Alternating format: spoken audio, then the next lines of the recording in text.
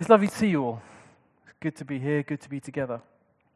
And as Andy said, I have the privilege of launching the series that we'll be looking at this autumn. Great, it's up there. Thank you very much. Brilliant. Good. Why don't we just start by praying? Yeah. Holy Spirit, we welcome you to be in our presence. Spirit of God, we welcome you here. Be with us, we ask. And Spirit of God, would you speak to each one of us?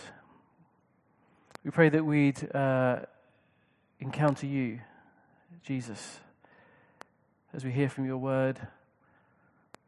Lord, would you transform us into your likeness, we pray. And Lord, I pray that you just open our hearts to receive all that you have for us, all that you want to put and place on our hearts here this afternoon. Jesus, we want to be more like you. We want to image you and represent you well in all that we do and all that we are. We want to give you the thanks. We want to give you the glory. So presence yourself with us, we ask. And be with us this afternoon.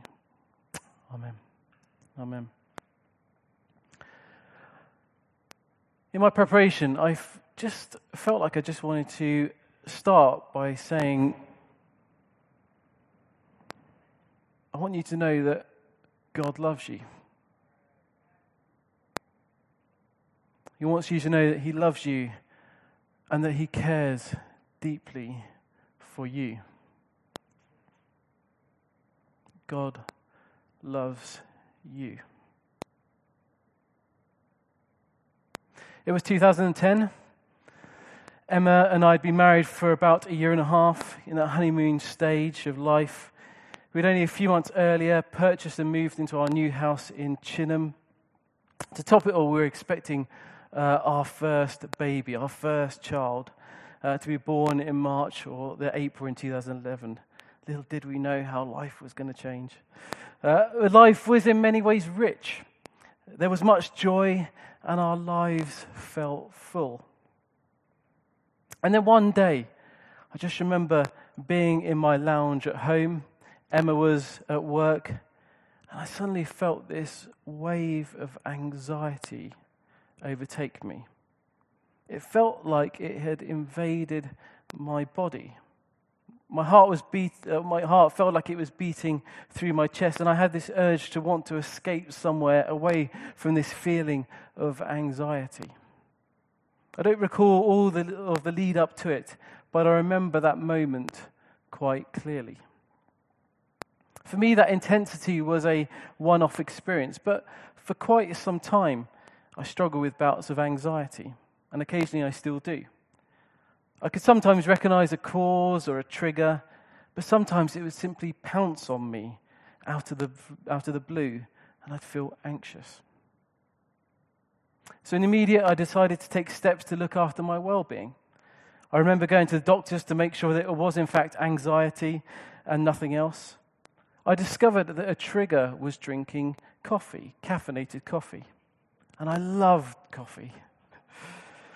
But I had to make the decision to begin to drink decaf coffee. And it made a difference. And I could tell you when I had a caffeinated drink, particularly in the mornings before I had anything to eat, it would make me feel funny. And I'd start feeling anxious. I'd feel the anxiety coming on. I made the decision to exercise more and go for walks. I practiced even breathing exercises when my anxiety was coming on. Like a good Christian, I obviously prayed, and I shared it with close friends.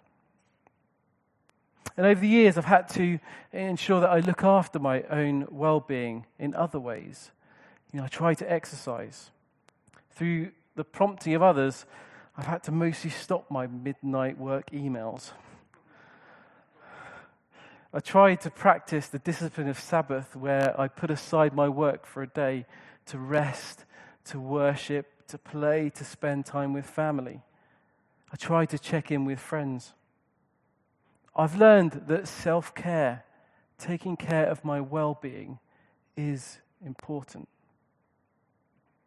I'm sharing a window of insight into my own life and journey around well-being, but without doubt, many of you will have your own stories, you'll have your own experiences, and you'll have your own journeys that you're on. We all have mental health. We all have well-being. What I guess varies from person to person and season to season is how our mental health and well-being is. Whether we're in a season where life is full and rich and full of joy, or in a season of pain and down in the depths of life. Or quite possibly we were bobbing along somewhere in the middle. We all have mental health. We all have well-being and self-care to attend to. And there have been many national initiatives in recent years to raise awareness of well-being and also to help people. I noticed again that ITV has started playing adverts for their Get Britain Talking campaign. A few years ago, Instagram launched their #HereForYou project to raise awareness of mental health. And of course, it's not just ITV and Instagram, it's other media outlets, numerous charities, individuals, the NHS, all working to contribute to a better understanding of well-being and mental health, and to help signpost and support people towards improving their well-being. So if media outlets, if charities and the NHS are doing something, what about the church? What does the church have to say into this space? And when I ask that question, I'm not suggesting the church should or even can be the only voice. There are many organizations, many charities and services who have far more experience, far more knowledge and essential expertise in this arena that many of us do. But I think it's an important question to ask. What sound, what action does the church need to contribute into this space? Does God have anything to say on this? I think the answer is that yes, God has something to say on this. The church has something to model to the community and something to serve the wider community with when it comes to well-being. I'm going to share today, firstly, a little what the Bible has to say in terms of who we are and who God has made us to be as people. We'll also briefly look at whether well-being or wholeness matters to God and why we're talking about it in church. So for that, I want to begin by turning briefly to the first pages of our Bible and the book of Genesis. For those new to the Bible, the book of Genesis sits right at the front and beginning of our Bible and forms what is part of the Old Testament. And just to remind us, we turn to the Bible not because no one outside the Bible has anything good or important to say. They absolutely do. We turn to the Bible because it is the lens through which we as Christians are called to see the world. The Bible is God's story, which he is drawing us into, and in which we find our own stories. The Bible helps us interpret, helps us live in and respond to the world around us as followers of Jesus. And within our culture, there are many stories being told which try to draw us in. And in our role as followers of Jesus, is to do our best to try to see the world, to see creation, to see people the way that God sees them, and to live out God's story as disciples the best we can. And that's why we come to the Bible. But back to Genesis. The early chapters of Genesis, chapters 1 to 3, poetically reveal the story of God's creation.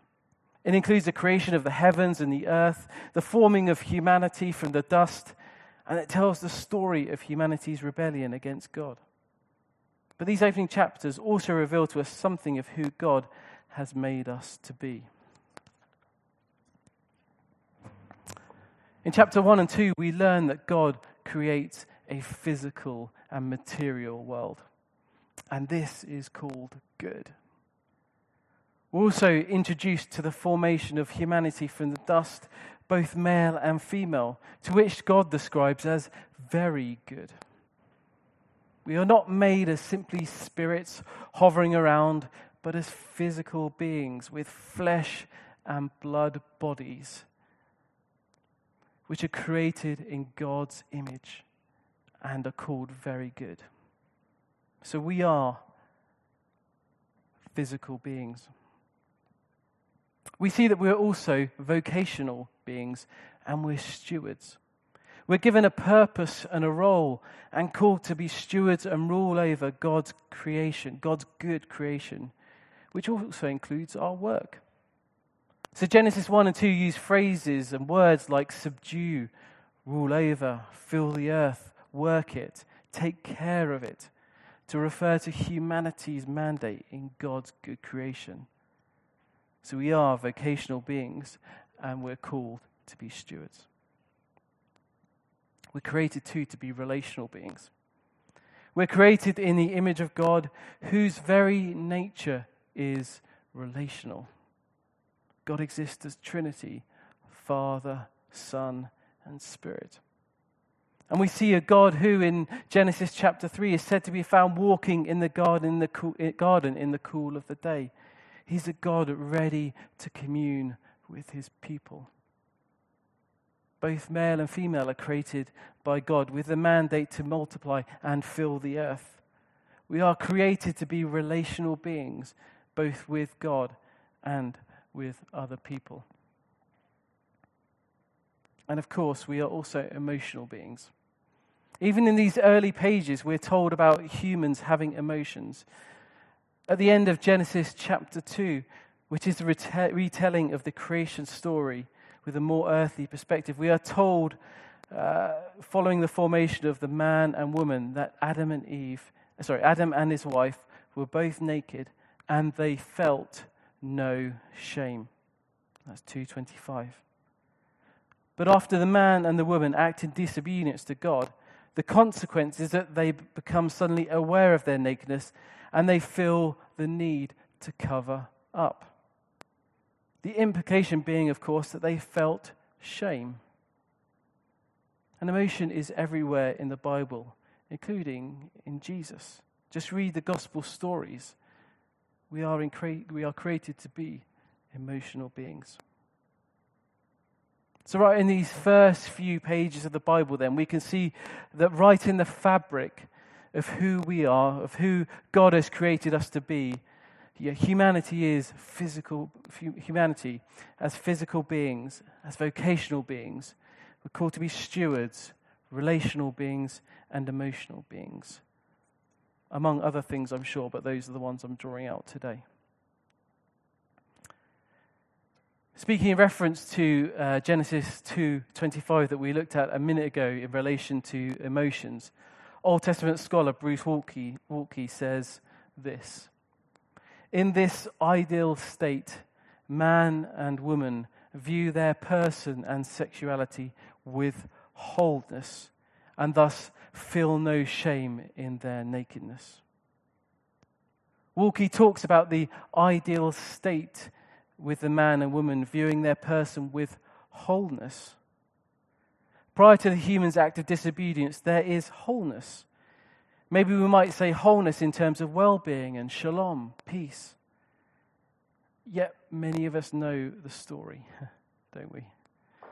Humanity rebels, acts in disobedience, and as a consequence, things change immediately. Wholeness and their view of their person becomes fractured. There is consequence for their bodies, for their emotions, for their stewardship and vocation, and for their relationships. The good news is that at the other end of the Bible, at the other end of God's story, as told in the Bible, is the future reality that restoration will take place for the whole of creation, including for humanity. We will experience newness and wholeness again in our person, in our relationships with God and with others and with all creation. The reality is that we're not there yet. We know that. We feel that. The Bible tells us that. We know that we're not living in complete wholeness. The world around us is fractured, and we know we are fractured too. Our bodies wear down, and sometimes falter. Our emotions can skyrocket and plummet. Our relationships can break. Our work can overtake us. Maybe we lose meaning and purpose. If you heard me speak before, I'm sure you have. Cue the obligatory Eugene Peterson quote. I've used this one before, but I think it's really encouraging and affirming for us as broken human beings. I love it. One of the wonderful things to me, he says, about the Bible is that there really are no heroes. They're all full of people like us doing stupid things, and they're still in the story. Nobody gets ejected. Whether or not you're doing stupid things or simply suffering through no fault of your own, the good news of the Bible is that God uses people who are broken and who are fractured. He uses them to build his kingdom. Amen? And the very good news is that God breaks into this fractured and this broken world in the person of Jesus in order to bring healing, restoration, shalom, and wholeness. We may or may not experience full healing or restoration in the present, but the coming of Jesus, his death and his resurrection serve as the promise of our complete healing and restoration to wholeness in the life to come. And we, the church as Jesus' body, have a role to play through the empowering presence of the Spirit to be vessels of hope and God's peace, his shalom in the community. I want to show you something. I want to show you this. It is a shattered glass decorative bowl. It's made up of loads and loads of tiny bits of shattered glass, which are, I guess, fused together somehow into this beautiful piece. Whether you think of it individually or as a church, I feel like we're this bowl. We're cracked and we're broken. And maybe our brokenness and hurts won't disappear like this bowl. Yet God is forming us and he's shaping us, you and me, as those broken and fractured into something whole and beautiful and for purpose. We might be broken, we might be shattered, but God's forming us into something beautiful and with purpose.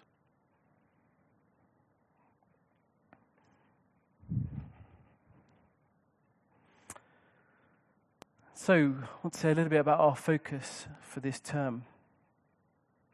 Our last series, which was during the spring and summer term, explored the character of God. We used God's self-revelation of his character from Exodus 34 as a launch pad to explore God's character and who he is and how he interacts with his creation, including humanity. So having looked at who God is then, we felt it would be good to start to look at who we are through the additional lens of well-being. So we're calling this series Well-Being, Finding Wholeness as Children of God. We've chosen to track similar themes from the Well-Being Journey course, so there is some connection. However, we've tweaked our approach so that we're primarily reflecting on who God has made us to be as children of God, as we saw earlier in Genesis 1-3, and how we can find wholeness and well-being in God in light of that. So what our Sunday was going to be looking at, or going to be looking like, we're going to be talking about being stewards. We're going to talk about physical beings, emotional beings, relational beings, vocational beings, and then finally, hopefully, we'll get to hear some stories and testimonies from some of us who have maybe a story or a testimony to share, whether it's through what you've encountered, whether you've encountered God through this series, or maybe it's a story you've already had and been through that you want to share with the community. We hope to finish this series with some stories and testimonies.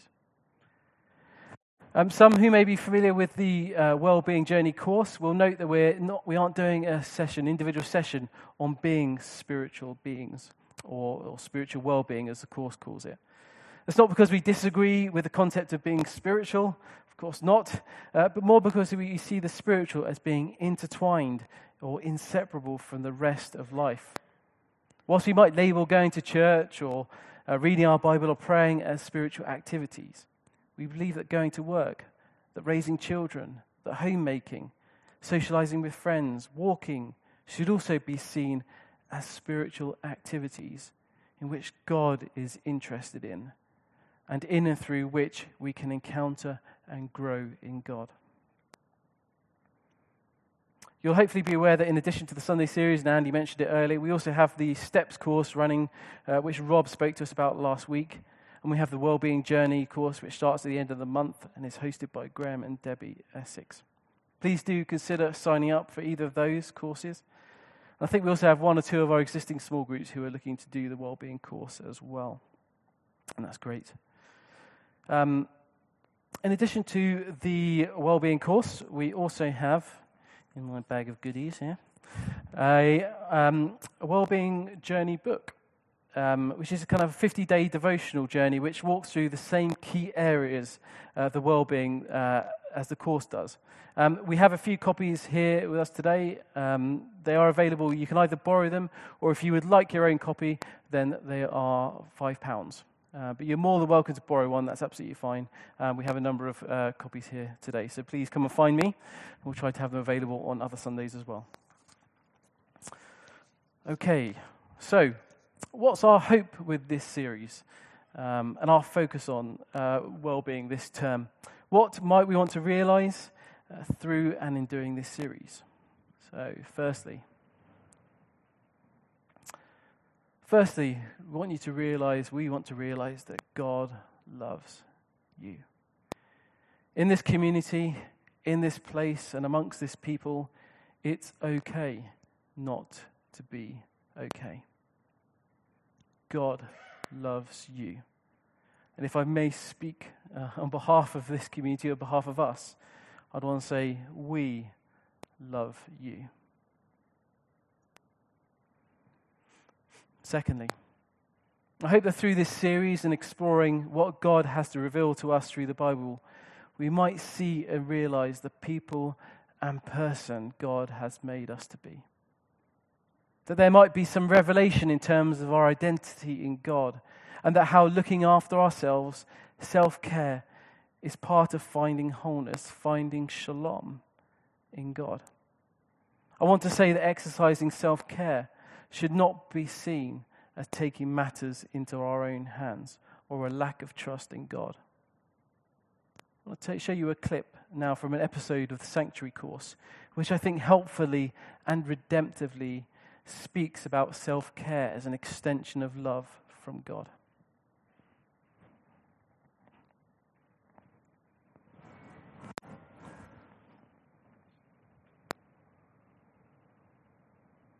To the bodies and the minds and the spirits that God has given us. Instead of seeing self-care as something that is selfish or takes away from the work that God is doing in the world, we can think of it as an extension of how God wants to bring love into creation. So thinking about self-care as a way to actually be more loving in the world is just an extension of offering to ourselves the love that we offer to so many other people. Self-care can be a way that we prevent mental health issues. It can be a part of tending to ourselves to make sure that we have balance, that we are cared for, that we are loved, that we are getting all of the things that we need to meet the demands of life, employment, relationships, and just this being human. But self-care can also be one of the things that we notice is missing when there are mental health issues, particularly acute ones. Some people actually need to learn how to care for themselves in very basic ways, realizing that their bodies deserve care, that their hygiene deserves care, that they're allowed to take breaks from work instead of working all of the time. So we can see self-care as a really important ingredient in recovery from mental health issues, but also the prevention of them. God has called us to flourish in our health, in our relationships, in our emotions, and we can't really do that without taking care of ourselves. When I'm working too much and not taking enough time, it's because I'm trying to fill something within me, as opposed to giving that up and actually trusting that, yes, Christ can provide. It's not all up to me.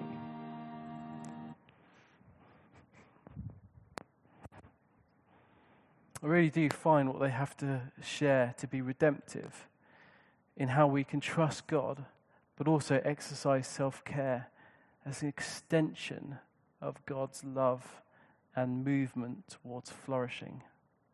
That's quite powerful, at least to me anyway.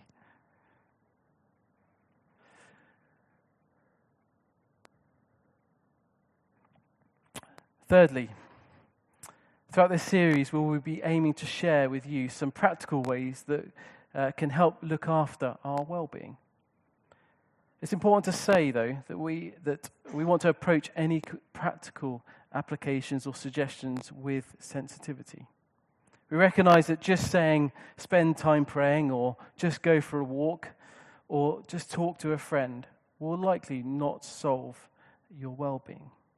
For some like me, going for a walk has helped. However, for some of us, we may have exercised self-care in a particular area really quite well over many years, but we still struggle in that area of our lives. Our hope is really that by sharing some practical ways that we can exercise self-care, that we might find some things that can help us. And also want to add up front that some of us delivering these messages on Sundays may not be experts in the particular topic that we're talking about. And therefore, we want to be cautious in the sharing of any advice. Some will have good experience and valuable wisdom to share, but we're not mental health professionals. As preachers, we're trying to keep that in mind. Please keep that in mind as listeners too. We can share biblical perspective and share experiences, including how self-care might have helped, but it may be we need to signpost to resources or professional services where you can find information or help you might need in any given area. And fourthly, our hope for this term, that through this series, we as a community can become a beacon of light, a safe place, and a place of hope both to each other and to the community around us. Practical, look, getting in with the practical right from the start. As we begin our journey this term, giving specific focus on well-being, can I please encourage you to consider the following? Can I encourage you to ask God to show you any areas of your life that need some self-care or some building up? I encourage you to consider and pray into whether it would be beneficial for you to sign up to either the Wellbeing Journey course or the Steps course, and more details you can find on Church Suite. Please pray for us as a community, as we explore this topic this term, that we might all take steps to improve our well-being and that we might become a beacon of hope for the community around us, and specifically those who struggle with their well-being.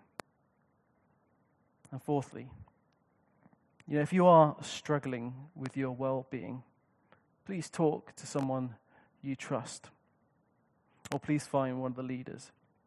Even if we're not experts, as I said earlier, in the area you're struggling in, a friend can listen, and if necessary, help you find the right support network that you need. By way of closing, may you know that God loves you.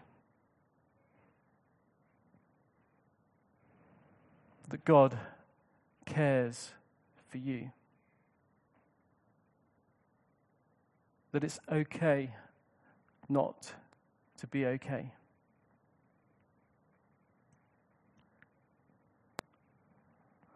God loves you.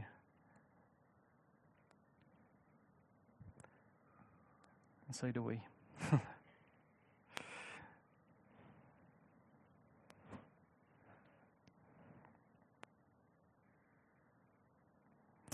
So the Lord bless you and keep you.